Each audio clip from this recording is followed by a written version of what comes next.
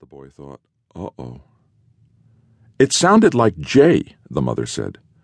The grandma turned sharply to the shop girl who was busy staring at the hippie mother. Let me try the Artemis. Grandma Selkirk was what they call an Upper East Side woman. Cheekbones, tailored gray hair. But that was not what she called herself. I am the last bohemian, she liked to say to the boy particularly, meaning that no one told her what to do, at least not since Pa Selkirk had thrown the Buddha out the window and gone to live with the poisoned dwarf. Grandpa had done a whole heap of other things besides, like giving up his board seat, like going spiritual. When Grandpa moved out, Grandma moved out too. The Park Avenue apartment was hers, always had been, but now they used it maybe once a month. Instead, they spent their time on Canosa Lake near Jeffersonville, New York, a town of 400 where no one lived. Grandma made raku pots and rowed a heavy clinker boat. The boy hardly saw his grandpa after that, except sometimes there were postcards with very small handwriting. Buster Selkirk could fit a whole ball game on a single card. For these last 5 years, it had been just Grandma and the boy together, and she threaded the squirming live bait to hook the largemouth bass, and also called him Jay instead of Che. There were no kids to play with. There were no pets because Grandma was allergic.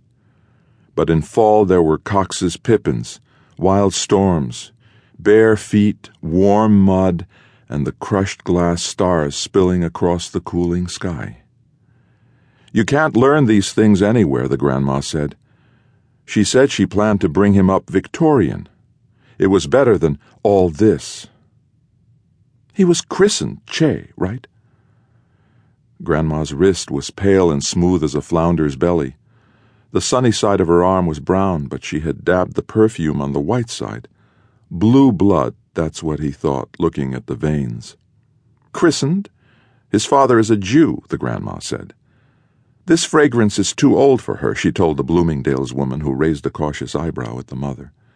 The mother shrugged as if to say, What are you going to do? Too floral, Grandma Selkirk said, without doubting she would know. So it's Jay? Grandma spun around and the boy's stomach gave a squishy sort of lurch. Why are you arguing with me? She whispered. Are you emotionally tone-deaf? The salesgirl pursed her lips in violent sympathy. Give me the Chanel, said Grandma Selkirk. While the salesgirl wrapped the perfume, Grandma Selkirk wrote a check. Then she took her pale kid gloves from the glass countertop.